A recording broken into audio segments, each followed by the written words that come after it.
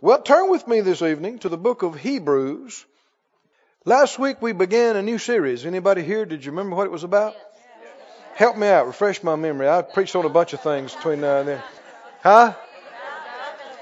Without. Oh yeah, we were excited about it. That's excited about getting free, totally free from any covetousness. Now, you advertise you're going to have a seminar about without covetous, and if you're looking for your title to draw folks in, that probably wouldn't do it. But I'm telling you, this is one of the most important subjects you could talk about. It covers so much ground. The more I get into it, the more I see about it, the more excited and the more confirmation I have that we are on the right thing at the right time. And God is getting us ready. Through this, He's preparing us for much greater blessing. You have to be qualified to handle greater degrees of anointing, revelation, power and influence, money. So many times people, they don't realize it, but they're cutting themselves off by failing tests. You get a little bit of money and they just, act silly about it and get puffed up and do the wrong thing with it. Well, you failed tests then. And you don't progress. You don't get promoted further. Like one fellow was telling me, he drove through some fast food place and I think the bill was $8.75 and he gave them a 10 and they gave him a 20 back and some change. And he drove away shouting, thanking the Lord for the blessing. And I said, no, man, you failed a test. You failed a test.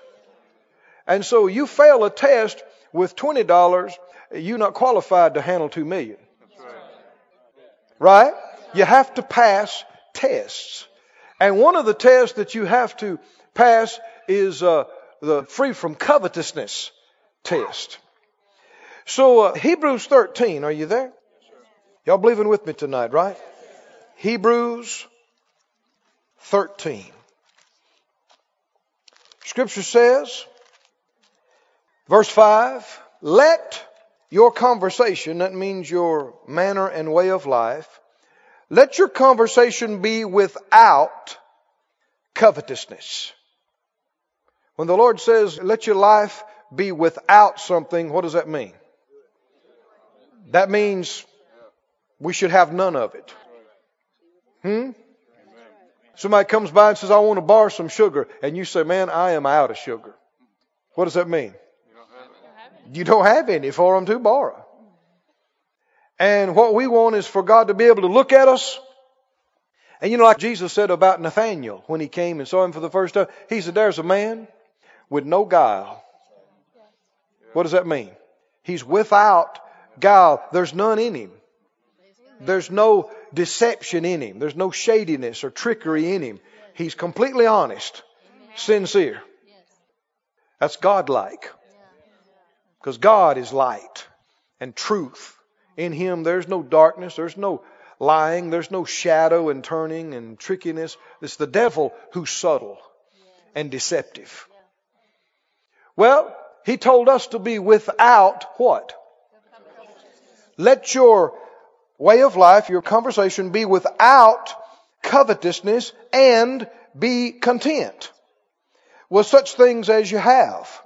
For He has said, I will never leave you nor forsake you. Now, some people they just take that one phrase, be content with such things as you have. And they pull it out of the verse and ignore what came before it and ignore what comes after it. And just try to tell you that you should not try to believe for anything beyond where you are. Be content means don't have any vision, don't have any faith. Well, that contradicts too many other scriptures. And how do you rightly divide the word? You rightly divide scripture with other scripture. Where do you find the answer to Bible questions? In the Bible. So in doing so, you're not just, some people, bless their hearts, even some preachers, they have what Brother Hagin used to call a little rabbit trail in the scriptures. And that's all they know. And they quote 2 or 3 or 4 or 10 scriptures and ignore everything else. But you know, so many erroneous teachings, so many teachings of error would have been avoided if they'd have just read the 5 verses that came before it. Or the 3 that came after it. It's so important to look at the whole context and then look at the whole rest of the Bible on that subject. Well, why would he say, as soon as he says, be content with such things as you have, the very next thing he says is what? For he has said, I will never leave you, nor forsake you. What does that mean? How could you be content? Like Paul said, I have learned in whatever state I'm in to be content. How? Because he is with you. Oh, come on now. We talked about it. We shouted about this last week. You remember a little bit? And this, already without going too much into detail, how could you tell that you were not covetous? Well, you are content. Right now. Before you get everything on your vision list. You're content. You're not looking for that house or that car or that money or even giving a big check to the kingdom to make you somebody. You're not waiting to be fulfilled. Have you heard people, bless their hearts, talking about, working with psychiatrists and writing books, trying to find out who they are? I've heard of people. I've heard a lady said she left her husband and her kids and went out and they didn't know where she was. They finally found her. What's going on? Well, she's trying to find herself. That's ignorant. With us Christians, it's real easy. Well, Brother Keith, I'm looking for myself. Well, quit it. Stop it. It's ignorant. Let me tell you who you are. You are in Christ Jesus. You want to find out who you are? Find out who He is. Because that's who you are. You're in Him. He's in you. That's who you are. I got to find myself. Ignorant. Ignorant. I said, well, I said that, Brother Keith. Well, repent. Where do you find your satisfaction? Your fulfillment? Your contentment? No amount of stuff will give you inner fulfillment. No amount. No car, no house, no land, no position, no success in business will give you an identity of who and that you are somebody and the sense of fulfillment and contentment. That's why if you are longing for something to make you happy and satisfy you, you're covetous. Can you see this? And it is not okay, even for a little while. It is not okay for a day. It's a very serious thing, as we're going to see as we get into the Scriptures. Read this with me again here. I'll read it, you listen. He said, let your conversation be what? Without. So how much of it is it okay to have? None. Absolutely none. Somebody hold up and say, zero tolerance for covetousness in me. Now see, don't judge other people how covetous they are. No, it's talking about you judging you. Now, the reason I say that is because we're going to grow in this. Over the next weeks, days and weeks, you and I mean, we've seen it again and again, haven't we? We're going to grow in this. And what's going to happen is you're going to see covetousness in yourself. And it won't make you happy. But it'll make you happy to get free from it. But you're going to see some of it. And what happens as you see it in you, you'll see it in other people too. But it's not your job to straighten them out. It's your job to straighten you out. Okay. Remember, we're excited about this, right? Let your life be without covetousness and be what? Content with such things as you have. Or we might say, right where you are, right now. You might have a big, nice place on your vision list, and you might be living in a little tight, crummy place right now. But can you be content in the little tight, crummy place? Huh? Doesn't mean that you have to be completely fulfilled with the house. We're not talking about a house. We're talking about you. There is a difference here now. We're talking about you. You should be able to be full of joy and peace in somebody's basement, wearing borrowed clothes, eating leftover pizza, riding a bicycle to work. You should still be able to shout that your name is in the Lamb's Book of Life, that you're washed by the blood of the Lamb, that the Lord loves you, right? And that He is your peace, He is your joy, He is your fulfillment. You should be able to shout and be happy and be content, while at the same time believing to come up. But you don't have to wait till you get there to be happy. You can be happy every step between here and there. You can be happy and content before one more dollar comes in your account. Right? And if you're not, what are you? If you're not content, you are covetous. Okay. Y'all with me now? How can you be content? I've said it, but for some reason, some of these things we haven't heard maybe as much as we should have. So, how can I be content? Why should I be content? Very next phrase. For He has said. Do you see it? I, God, will never leave you. I will never forsake you. What should that do to your soul?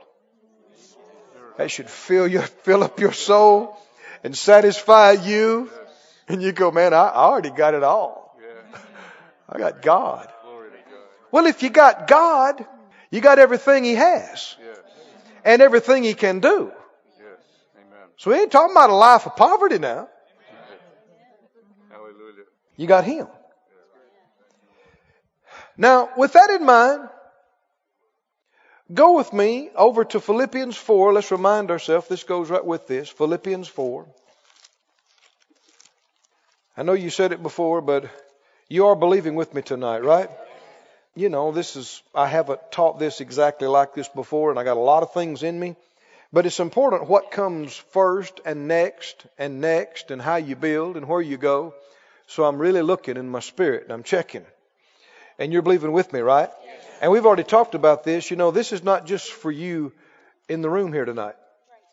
We're believing God together to get revelation, because these CDs will go all over the world. And the downloads on the internet have just zoomed. They said our bill was kicking this month. Huh? The live, people that are on live has just shot way up. And so we got a whole bunch with us, believing with us live for revelation. And this is not just about you and me. We're believing that light gets out in the body. Truth gets in the body. So I'm just reminding you, this is a lot bigger than me and you here tonight. So I'm believing God. You're believing God for truth that makes free. Philippians 4, are you there? Philippians 4, verse 11. He said, not that I speak in respect of want, for I have learned. So did he always automatically know it? He what? He learned it. If he learned it, could you learn it? This is something we can learn. Learn denotes a progression. I have learned in whatsoever state I am. Now, the next word says therewith. That's not in there. You see it's in italics? And it really kind of changes the meaning of the verse. Therewith, to be content. It's not that we have to be satisfied with junk. It's that we got to be satisfied now. Did you get that? No matter what I'm in. Someone say, well, I have to be, I got this doggy car. It's got 300,000 miles, but I got to be satisfied with this car for the rest of my life. No, you don't. But you got to be happy in God today and not be miserable because you don't have a car. You got to be happy and shouting and glory to God while you're driving the junky car.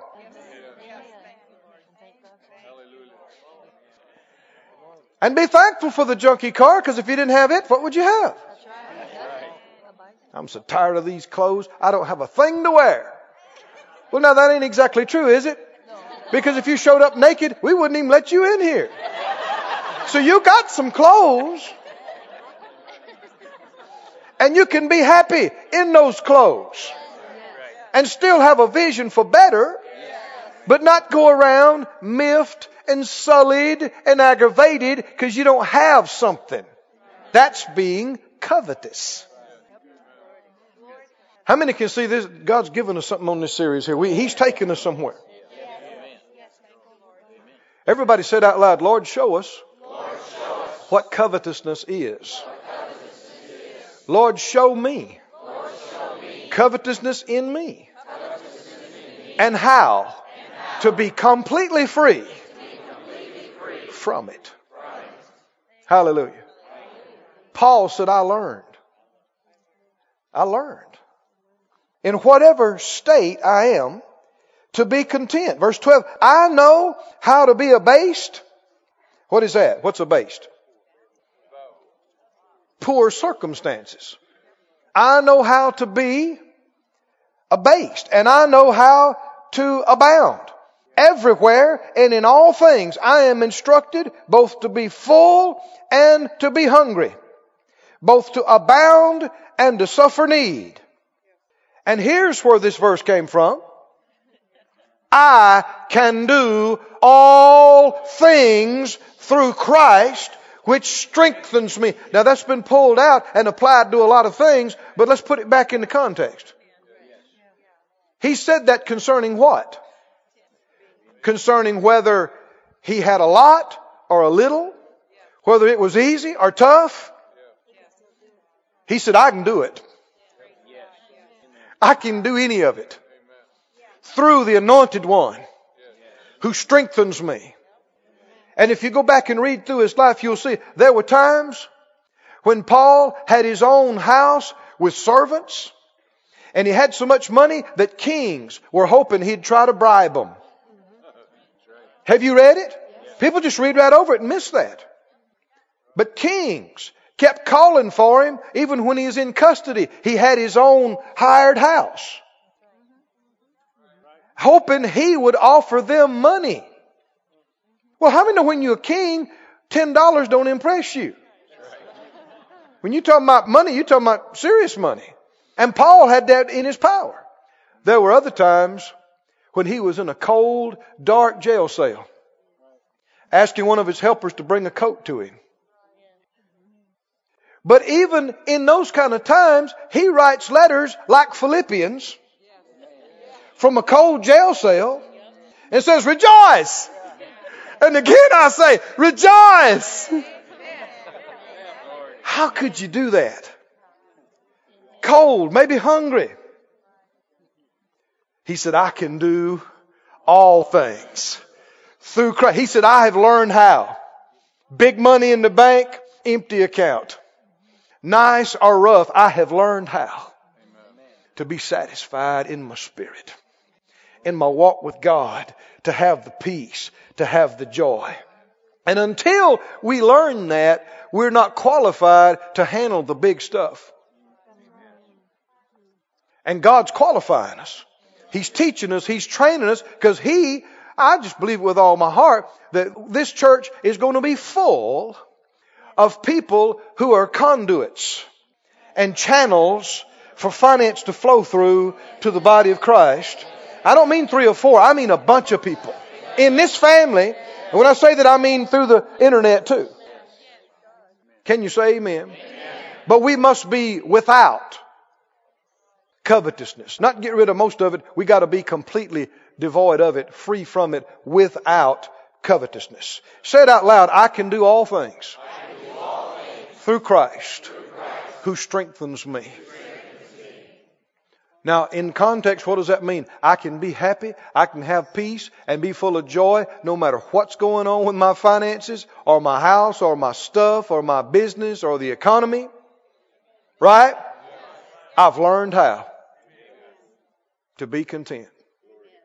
Can you say amen? Now, we went last week to 1 Timothy 6. Don't go there at the moment. I'm just going to, if you weren't here, go back and get the materials. Download it off the internet for free. But we saw covetousness described as the love of money. That's just one aspect of it. That's not the definition of covetousness. That's one aspect of it. The love of money, and how sometimes people will misquote and say, well, money's the root of all evil. No, that passage didn't say that. It said the love of it. And actually, my father in the faith, Brother Kenneth Hagin, who's in heaven now, he describes an experience that he had with the Lord and how the Lord taught him about being led by the Spirit. And if you haven't read some of those things or heard them, man, you ought to get them. It's some of the best in the world. How to be led by the Spirit. And the Lord taught him about the inner witness and how God leads His children and how He speaks and communicates with us. And after some length of that, at the end of it, in a vision, he said, the Lord told him, He said, if you'll learn how to follow the leadings of my Spirit, I'll make you rich. And he said it shocked his religious mind. He just never expected the Lord to tell him something like that. Because money's evil. Well, that's religious tradition, not the Word. And of course he said, the Lord knew his thoughts. I guess his eyes got big and he thought, huh?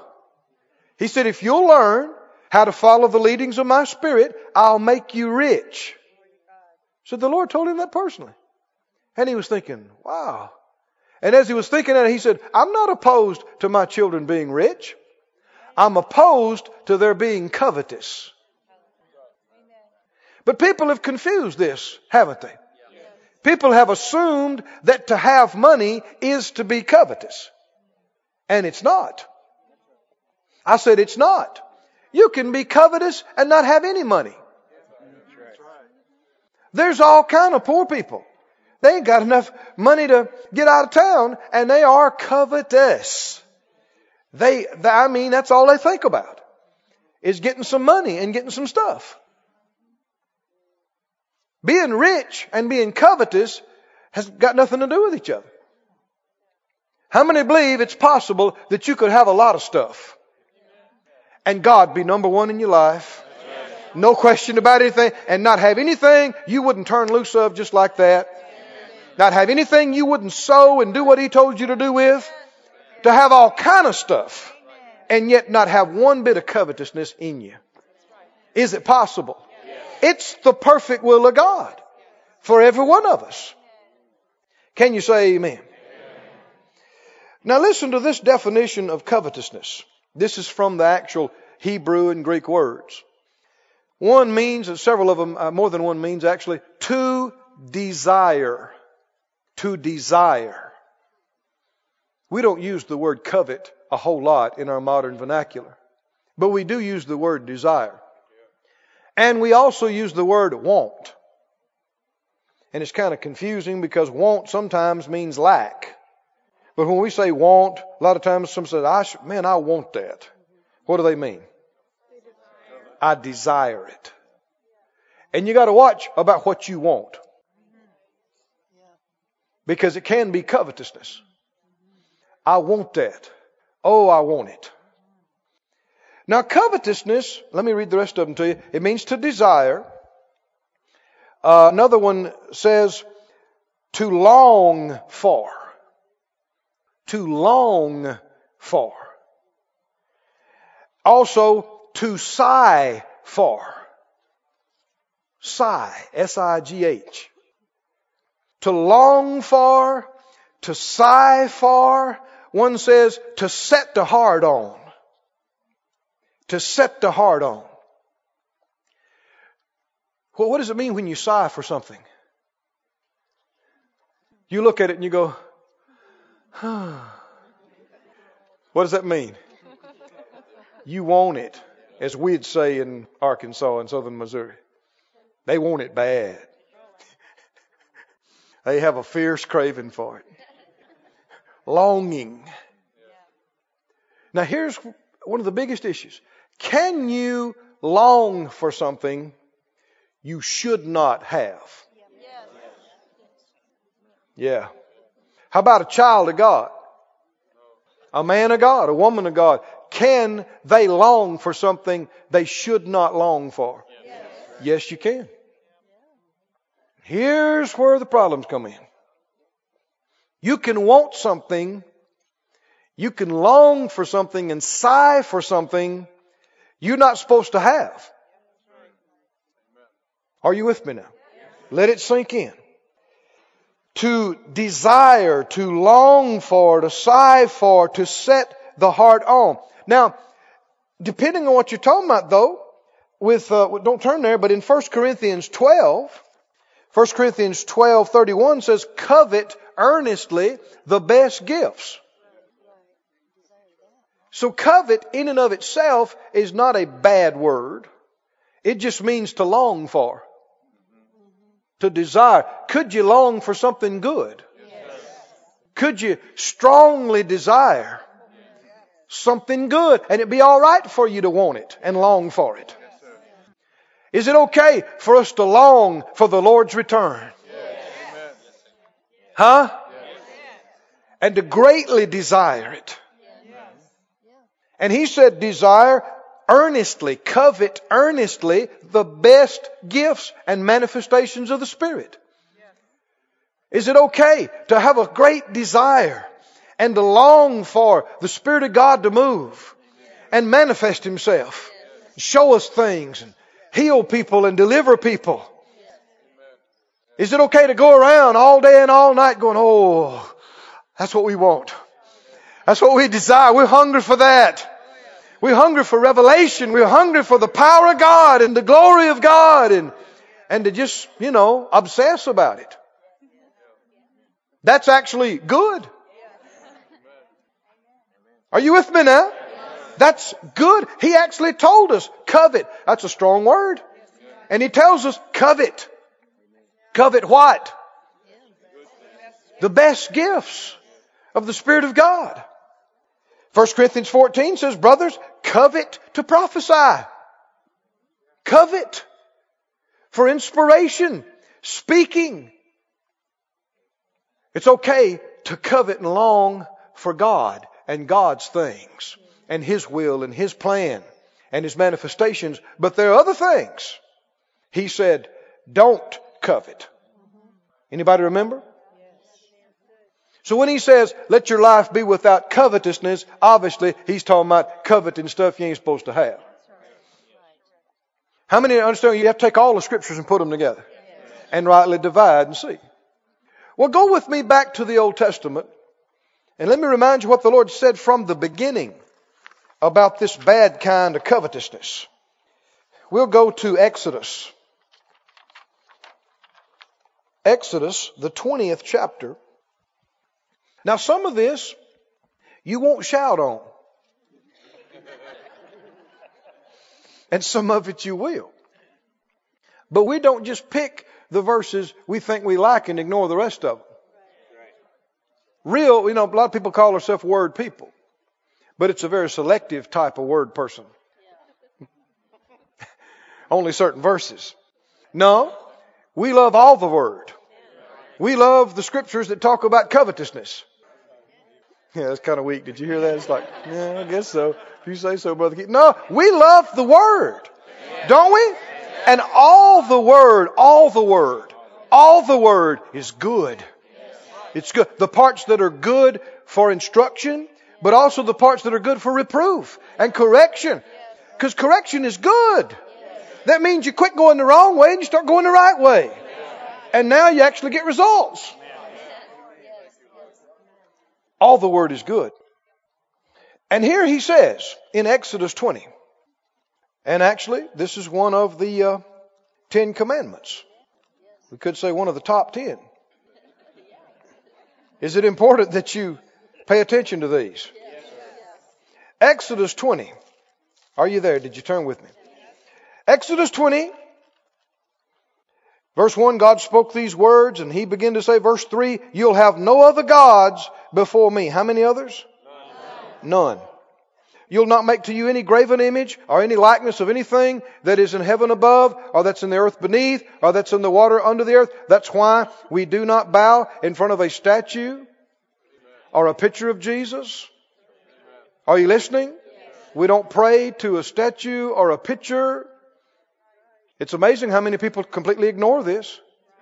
He said no images that you're going to bow in front of and pray to and that kind of thing. Verse 5, you shall not bow down yourself to them, nor serve them, for I, the Lord your God, am a jealous God. Jealous God.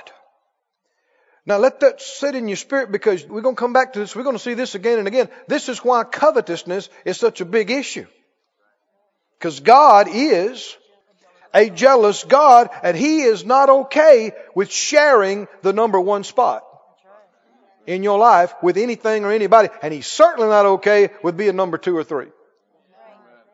Can you imagine the Lord being equal billing with a car or a house?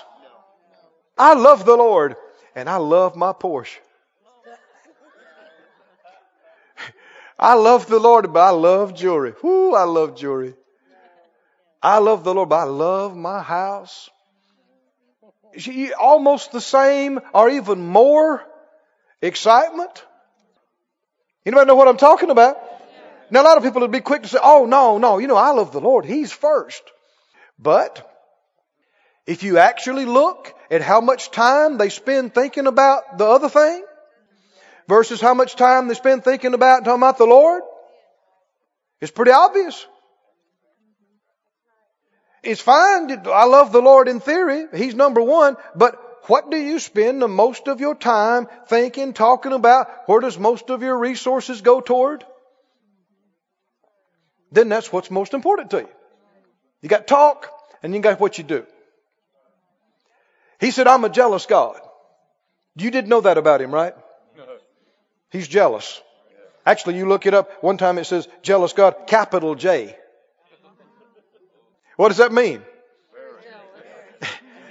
He is not willing to share the number one spot with anybody or anything. You cannot love a person, including your husband, your wife, your children, your parents, your friends. You cannot love them as much as you love Him, and He'll be okay with it. You cannot love stuff or money anywhere close to the way you love Him. You'll provoke Him to jealousy. You have to be already settled that all your family and all your friends know, everybody knows. Don't make me pick between you and God, because I won't even have to pray about it. I won't even have to say, well, let me think about it and come back. No, I got your answer right now. Well, who's more important, me or God? Well, God. No contest. You don't love me as much as the Lord? Nope. Now, see, a lot of people don't like that. Why? Because people, they have a place in their heart that only God should have. A place in their life. And that's why you'll see people lose a pet and grieve for 10 years and can't get over it. Or a person and just are incapacitated. Now, somebody that's close to you and you love, yeah, you'll miss them. Yeah, you might shed some tears. You will shed some tears. But if you can't function without them, that means they had a place in your heart and life that only God was supposed to have. So never say, I couldn't make it without them. I just don't think I could live without them. Well, what does that mean? You're saying they have the place of God in my life. He should be the only one you can't make it without. Are y'all with me? That doesn't mean you don't love your family and friends. It just means you love Him most of all. Now, I'm not making this up, am I? Jesus is the one who said, anybody who comes to me. And this is the word he uses. And doesn't hate his family. He can't be my disciple. Now, is he telling you to hate your people? But if you look that up, you'll see he's talking about, one definition is to love less. To love less. You must love everybody less than you love him. Or you love him more than you love everybody. Man, we could camp on this the rest of the night now, couldn't we? Who's number one? God. Who do I love the most? Talking about you. Who do you love the most? Say it out loud. I love the Lord my God with all my heart, all my soul, all my mind, all my strength. See, then he says, and your neighbor as yourself. What comes first, though? Loving God. Loving God. I've heard ministers teach whole series and basically talk about that your family comes first. Not ministry. Well, what does that mean? What is ministry? We're talking about serving God. Doing his will. I don't know how many times I've heard people say, well, I would do that. I would get involved with the church. And I would get involved with that. But my family. Did you know that anything you put ahead of God, you're in danger of losing? Anybody or anything you put ahead of God, you're in danger of losing. It's not just quantity of time spent with loved ones that makes life sweet. It's quality. I said it's quality. And you want to have some sweet times with your family, your spouse, your children, your friends, your parents. You'll find it's after you've done the will of God. When sometimes, even when you've sacrificed and you've put him first and you did what it took, you got up early, you stayed late, you made the commitment, and then you come in and God gives you sweetness. How many know God can give you in a day what would be worth more than 2 weeks of just spending time? That's right. Amen. And beside that, our life down here is not just so we can spend time with each other. Our little brief life down here is so we can do a job. Accomplish what God put us here to do. And we're out of here soon. Is that right? Well, I got some folks with me. I still got some people. You hadn't said it, but I know it. You're looking at me and you say, well, I don't care. My family comes first. Yeah, I know. And it's wrong. If your family is first, God is not first. You can't have two firsts. No man can serve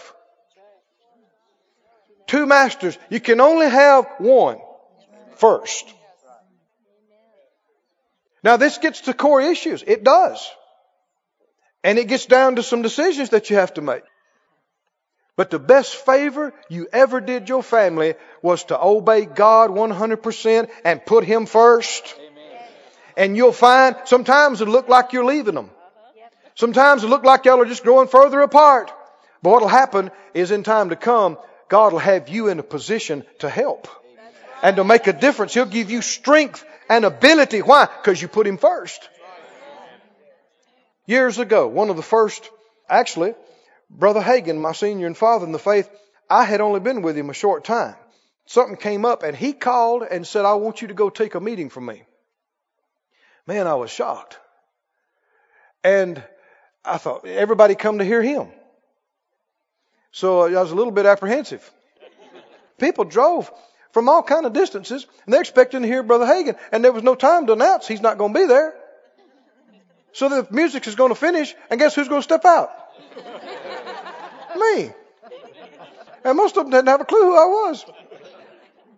And to top it off, the night before, I'm supposed to be preparing and getting ready. I get this call. that some of my family is in dire situation. And the thought comes to my mind, well, you got to go. You got to go and do this. Well, first of all, so many times we don't think right. What are you going to do when you get there? Who's got to fix this? If it's going to get fixed, it's got to be God. It's fine to be there and comfort people and help them, but you can't do it. You can't heal people. You can't meet all their needs. The biggest thing that we got to do is get in faith. And I was really tempted to try to say, hey, I got to go. I got to do this. I got to take care of this. And the Lord said this to me. He said, you take care of my family tonight. I'll take care of yours. What does that mean? That means gird up your loins and be a man. Be strong. Focus on what's at hand here. Take care of your job. And go in here. How many understand God loves all His family the same? You know yours. You may think they're special above everybody else, but God, loves all of them, all His family. He said, take care of my family. I'll take care of yours. I'm telling you, I did. I did. And some folk didn't understand why I didn't just run. Well, when the Lord speaks to you, who's number one? Who's first? Come on, help me with this now. Who's first? God or family? God or friends? God or yourself? God or business? God or stuff? God. God. Number one. Anything else is a distant second. He's number one. I'm telling you, the very next day, I get word that God did just what He told me. He sent somebody into that situation. They did a much better job than I could have done. And He fixed that thing and straightened it out just like that. And all I had to do is kick back and give God glory and give Him thanks. Thank you, Jesus. So you got your way, His way. And the moment you start putting other stuff ahead of Him, you're cutting yourself off from His way and His grace and His help. And covetousness is involved in this. I know you may not see that fully right now, but I'm getting to it. Keep reading. I, the Lord your God, am a jealous God. Do you want to provoke Him to jealousy? No, you don't. How would you provoke Him to jealousy? Somebody else, something else before Him.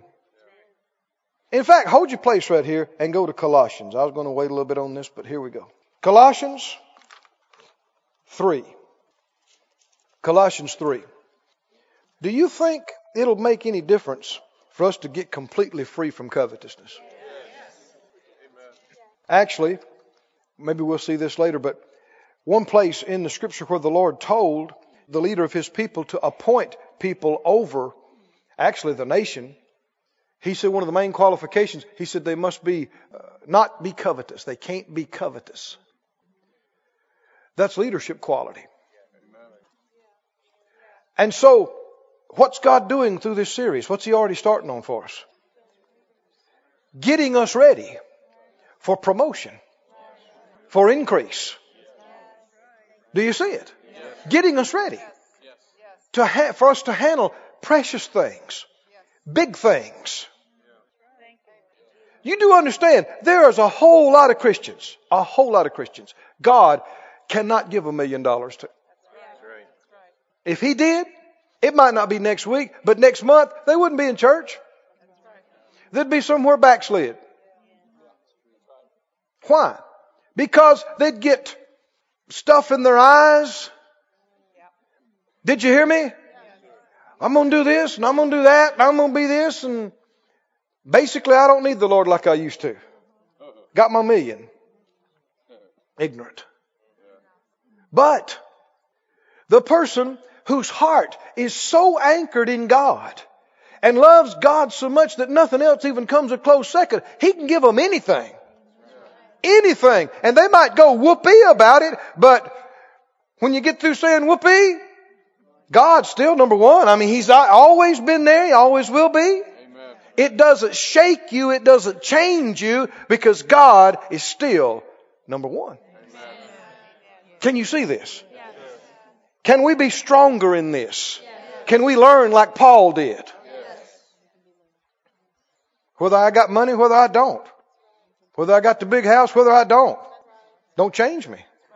Because God's my life. And He said, I'll never leave you.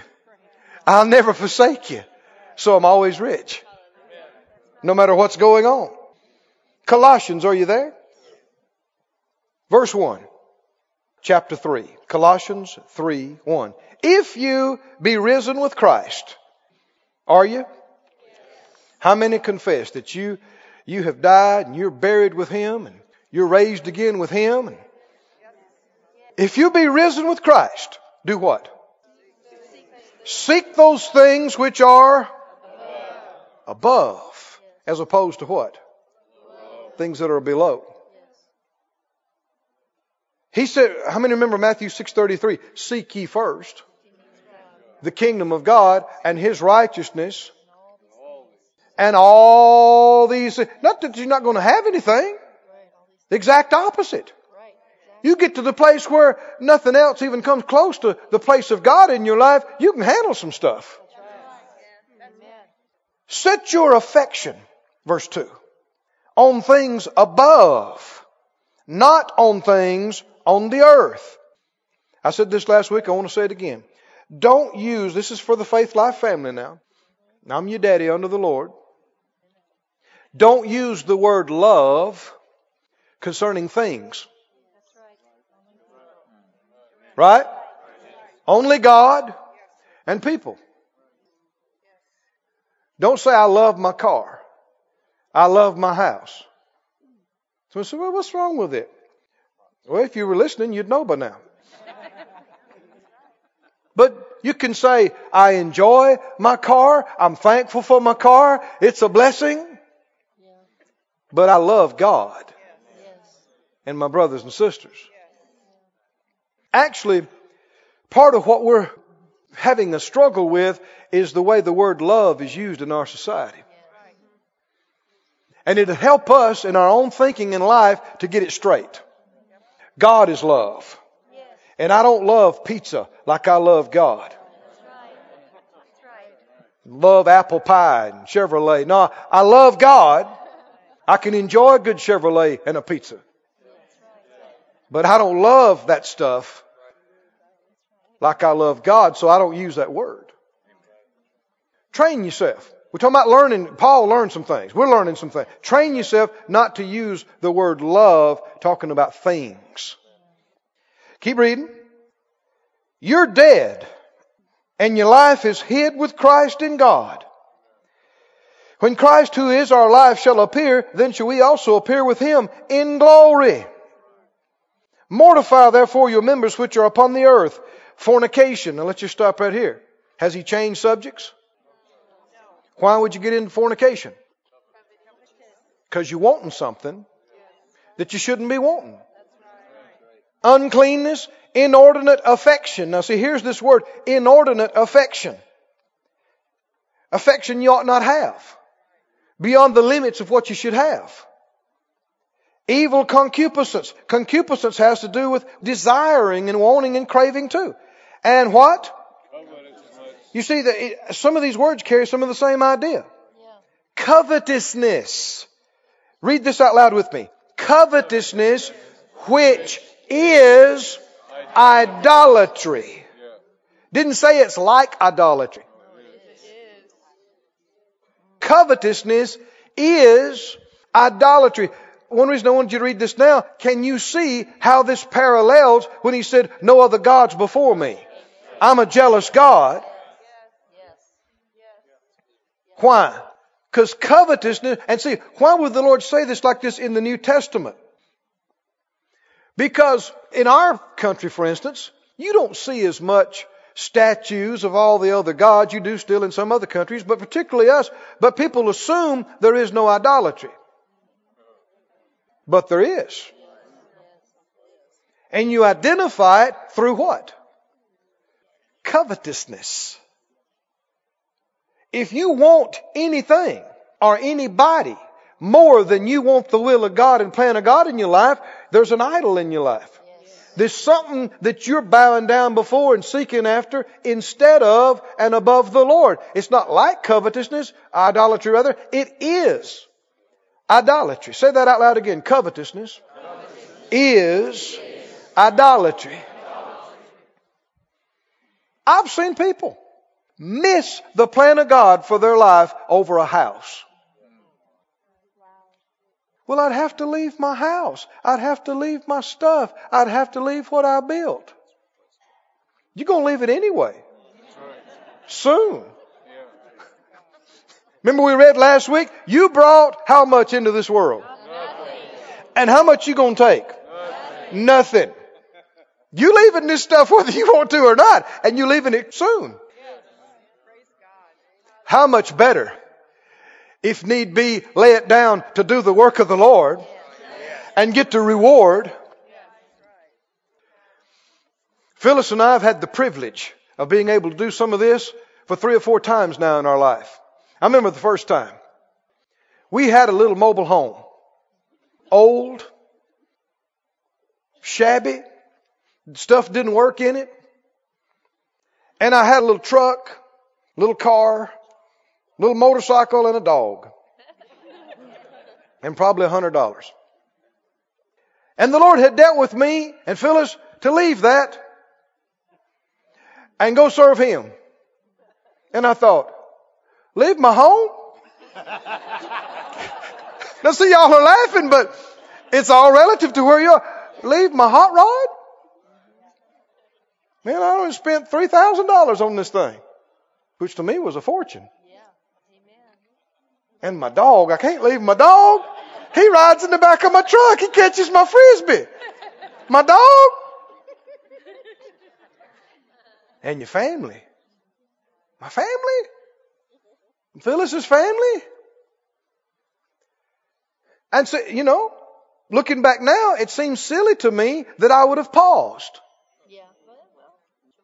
But it's all where you are. Oh, but what if we'd have said, we can't do it? It's too big a price. Me and you wouldn't know each other. We wouldn't be here. A lot of other things it wouldn't be. But oh, thank God. We left, and when we first got to where we were going, it just looked like we'd ruined our lives. Nobody knew us and cared there and that we knew of, and we left what little we had in the world.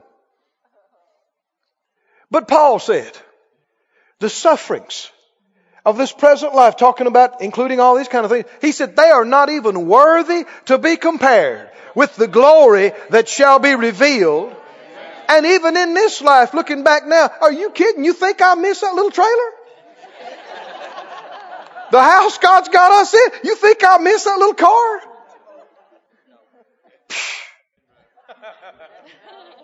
Do you know I'm not just talking about me? I'm talking about you. You. How much more of this can you take tonight? A couple of days, Mo says. I want to give you some more of this. Go back to Exodus. Exodus. I want to give you something the Lord gave to me today. He'd said it to me before, but He brought it to my remembrance. And I'm telling you, if you just got this one thing out of tonight, it'll change your life. So we're preparing you for it right now. Get ready to hear it. It's an answer. It's an answer. Okay, Brother Keith. Okay, I see it. What do I do about it? That's what we're going to tell you. And it works to get free. He said He's a jealous God in Exodus. And He said, verse 13, you shall not kill. Why would you kill? This is talking about murder. It's not even talking about war. It's not talking about self-defense. It's talking about murder. You have to look at other scriptures to see all that. But why would you? There are people who take other people's lives for $50 on the street. Why would they take this person's precious life and everything that they will ever have or ever do in the rest of their life? Why would they take that away from them and destroy that? Over $50. Because they covet that money. They want that money and they don't care what it costs that person. They want it. So do they care about the will of God? No. This thing is above God in their life. This is their God. It's an idol. Can you see how evil it is? Why God tells us concerning covenants to be what? With that, completely without it. Not a shred of it in you. He said, you shall not commit adultery. Why would you commit adultery? You got a wife. You want somebody else's wife or husband. Why? You shall not steal. Why would you steal? You rather you had it than them have it. They got it. You want it. So what are you going to do? You're perfectly willing for them to do without so you can have it. Covetousness. Never mind that God said, don't do it. It's more important to you that you get it than to obey God. So God's not first. Getting the thing is first. You shall not bear false witness against your neighbor. Now here you go. You shall not what? You shall not covet your neighbor's house. You shall not covet your neighbor's wife, nor his manservant, nor his maidservant. Of course, it's continued thought. You'll not covet his manservant. You'll not covet his maidservant. You'll not covet his ox or his ass, nor anything that is your neighbor's. He said, don't do it. Don't covet it. What does covet mean? Want it. Desire it. Long for it. He said, don't do it. Skip on over to Deuteronomy. Deuteronomy 5. He says it again. Deuteronomy 5, verse 21. This is actually the last commandment, the 10th of the 10. Deuteronomy 5:21 says what? Neither shall thou what? So see, he's quoting the same commandment, but here he uses a different word. Don't desire your neighbor's wife. Neither shall you covet your neighbor's house. You shall not covet his field, or his manservant, or his maidservant. You shall not covet or desire his ox, or his ass. Now they didn't have automobiles. They didn't have high-tech stuff. But this is what they did have. So can you see this applies to everything that somebody else might have? Yes. I mean, I don't care if it's their yacht or their iPod. Yes. You shall not covet their stuff. Doesn't mean you can't have one. Amen. And here's one of the biggest reasons why you don't have to covet. God will give you your own. Yes. He will give you your own. If you'll believe Him. If you let Him be your God and not the stuff, He'll give you your own. If it's theirs, you must not let yourself desire it. Did you hear me? I know years ago, and some of these things can help us because people think ministers never are troubled with any of these kind of things. But all of us go through the same stuff. I've always liked cars. And really, I liked cars too much when I was a boy, a teenager. And, I ate, slept, dreamed, and breathed going fast and power, And I still like it. But even when I learned about faith, I learned I could believe for a nice car. And so I did. I sowed my seed. And somebody that was close to me got a new Corvette. And they made mention of the fact that if the Lord ever dealt with them, they'd give it to me. Well, it crossed my mind that maybe God's dealing with them to give me that car. Now, what are y'all laughing about? And so I thought, well, great. If He does, He does. I'm believing for one. And there one was. Now, here's an important distinction. It's theirs. Did you hear this? Now, reading this, did you read it again? What does it say? You shall not covet what? Your neighbors. What does that mean? That's theirs. That's theirs. And the enemy tried to trick me on this. Now, this is decades ago. Thank God I've learned a few things since then. But one of the first cars I tried to believe for, he dealt with me. He said, well, the thought came to me, you need to claim that so God can have a legal right to deal with them. Do y'all understand what I'm saying now? Yes, sir. The devil's subtle. And in my ignorance, I thought, well, man, maybe you're right. And it kept on pressing me, you got to claim it. You got to claim it. Well, it's the devil. Because they said, if the Lord dealt with them. Now, let's back up a little bit. People use that terminology too loosely. They laugh and joke and go, is God dealing with you to give me that? Or, boy, if God ever deals with you, here I am. You need my address? That's not okay. We live this way. If God deals with us, we will do it. That was a little weak. If God deals with us, we will sow anything we've got. Anything. To anybody. Anywhere, anytime. We'll do what, because He's first. We're not covetous. So because of that, don't joke about these things. People joke because it's not real to them. And they drop hints because they're playing with these things. We don't play with them. We do it. We live this way. So if you think God might be dealing with somebody, that's when you certainly don't say anything. Are you with me? Yes, sir. You don't want to muddy the waters. Amen. If it's God, let it be God. He don't need your help with that. But I was pressed. The enemy tried to bug me with that. Well, you're supposed to claim that. You're supposed to claim that. And finally, I struggled with it. I thought, well, maybe I should. And I vacillated. Thank God, eventually the Lord helped me to see, no, you claim you won, but not theirs.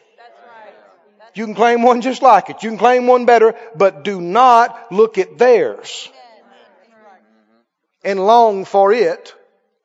Are y'all with me now? When I was first year at Rhema, Brother Hagin was teaching in healing school, and fellow, bless his heart, first year Rhema student, came in and told him right at Christmas time, he said, I have claimed your Bronco. He had a 4-wheel drive Bronco truck. He said, I've claimed your Bronco. He said, you go ahead and drive it through Christmas, but I'll be expecting him. How ignorant. That's what gives so-called faith a bad reputation. It's got nothing to do with faith. It's covetousness. What's he doing? He's coveting the man's truck. Well, I noticed that Brother Hagin drove that Bronco for many years after that. Huh? You want a Bronco? Claim you a Bronco. But don't get your eyes on their Bronco. You want a wife? Claim your wife. If you don't already have one. But don't get your eyes on somebody else's wife, their wife. You must not desire. Now here people say, well, I don't mean to, but they're just so beautiful and we just fell in love. And here's where you come back to that love stuff. So many times people don't even have a clue what they're talking about. When they're talking about love, they could just as easily say lust. Now listen to this. When somebody says, I love you, I need you, I've got to have you, that's got nothing to do with them loving you. Nothing about loving you. They love what you do for them, how you make them feel. What they're saying is, I love me. And I love when I feel good. And I love that you make me feel good. And I love what you do for me. And so you see people, they're in love, they say. We've fallen in love.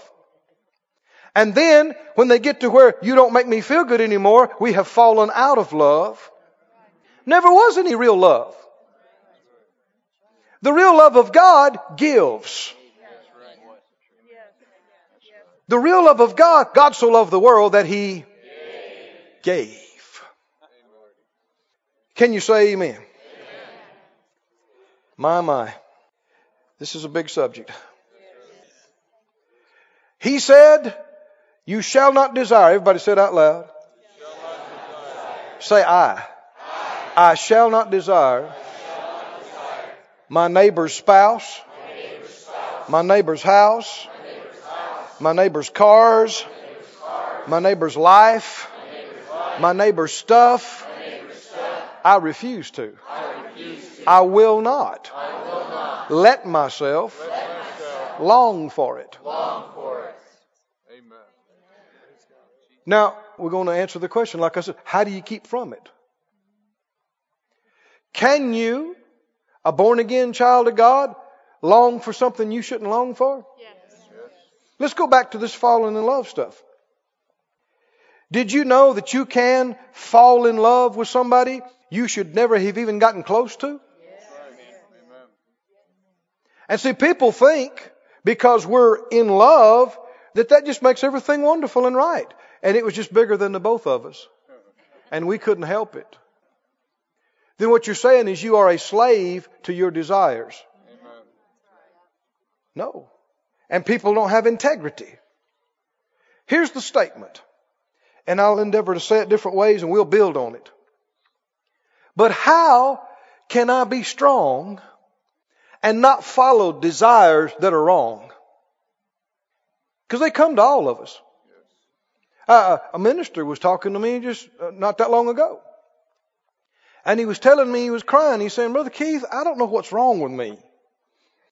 But, I go on vacations and stuff and I see these women in these bikinis. And he said, man, I want them. He said, what's wrong with me? I said, you're a man. See, he said, something's wrong with me. I said, you're a man. He's trying to think. See, the devil is telling him, you're messed up. Something's wrong with you because you want these women and something's wrong with you. Listen, your flesh did not get born again. And even the most holy saint, man of God, or woman of God can find thoughts and feelings that are not good. But here's the thing. Are you going to feed that desire? Or are you going to starve it? Because if you feed it, what's going to happen? It's going to get stronger. If you starve it, it's going to get weaker. And it's up to you. You see something, you want it, and if you know the word, you know immediately, I'm not supposed to want that. Are you with me? Then what comes next? You got to make up your mind, I'm not feeding this. I am not feeding. Why? Because it'll get strong. If I feed it, it'll get stronger, and the more I feed it, the stronger it'll get, and the stronger it gets, it'll pull you to act on it. And it'll torment you. Unsatisfied desire will torment you. And you don't have to live that way. You don't have to be that way. You can be free.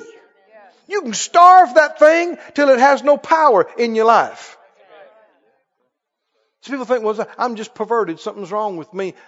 No.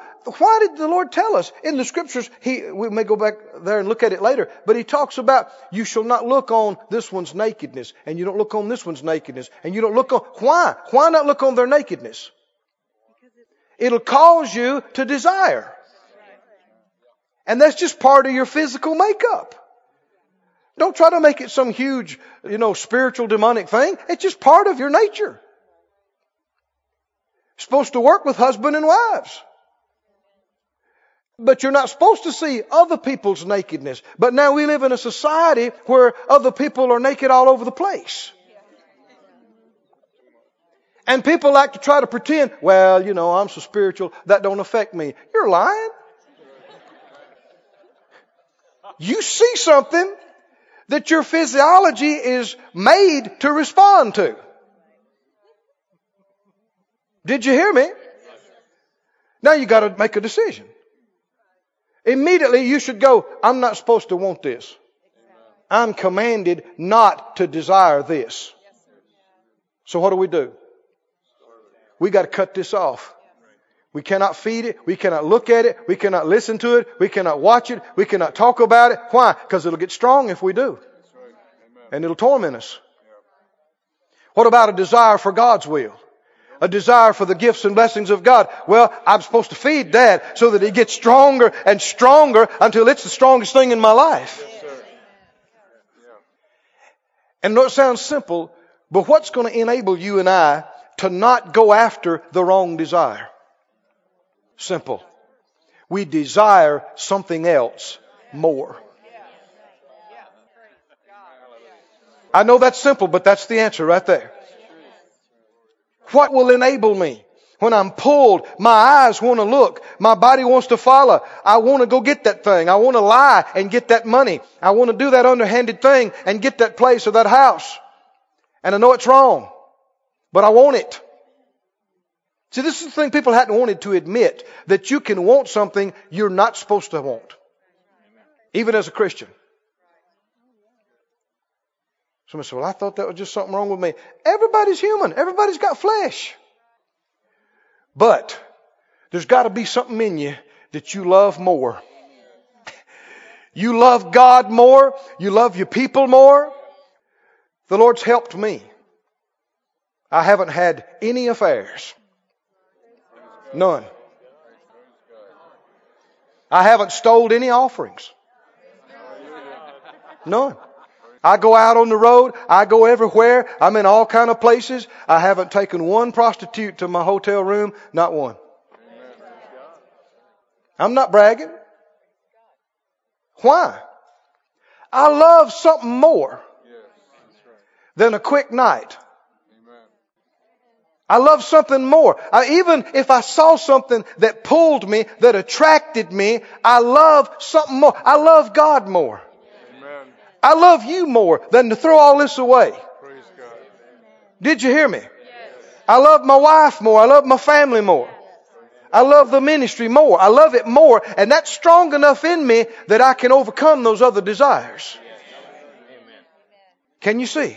Are you with me? Can it be strong in you? Yes. Can it be strong enough to get you to get rid of that pornography on your computer? So it just torments me. Well, how did it get that way? You have been feeding it and feeding it and feeding it. And now you got this monster desire that's just chewing on you and desiring you, and it torments you. How are you going to get that off of you? Starve it. Starve it. At some point, and if you feel too weak to, get rid of your TV. Get rid of your computer. Get whatever you got to do. Amen. I said, well, that seems like extreme measures. It may take some extreme measures. Joseph had to run out of his coat. He had to get out of there. Why? Because that desire is pulling on him. And don't kid yourself. Don't play with yourself that you can go in there and toy with that and you're not going to give in. Especially when you've yielded again and again and again in the past, you got to do something drastic. Do what you got to do. But cut off whatever is feeding that thing. Cut it off. Do what you have to do. You may have to look at people and say, I can't go over there. I'm not going to go. Why? Well, I'm just not. But you know, they show stuff over there that you can see. Maybe it's not even there, but you can see it from there. Did you hear me?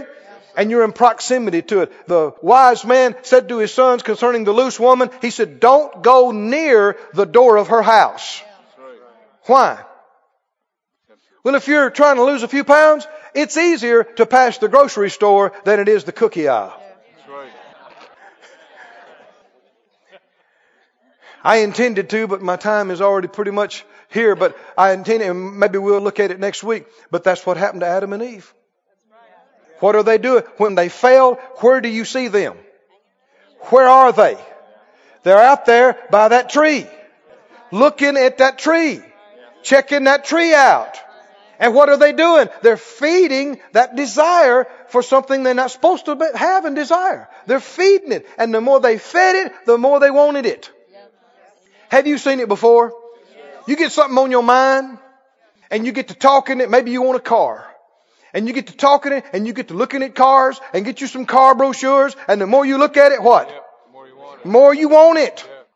And we need to be savvy enough spiritually to realize when you get to wanting something too much, what do? Get rid of the brochure. Quit looking for now. I'm serious. You got to tone this thing down. But when it comes to something you're not supposed to want, you're not supposed to look at it for 3 minutes. Don't say you can't help it. It's a choice. I said it's a choice. And I'm not saying, there are some things that'll pull on you. And depending on how much you fed it and yielded to it, it can be a tremendously strong pull. Because you fed this thing. And it's huge in your life. It pulls you. It tries to just drag you into it.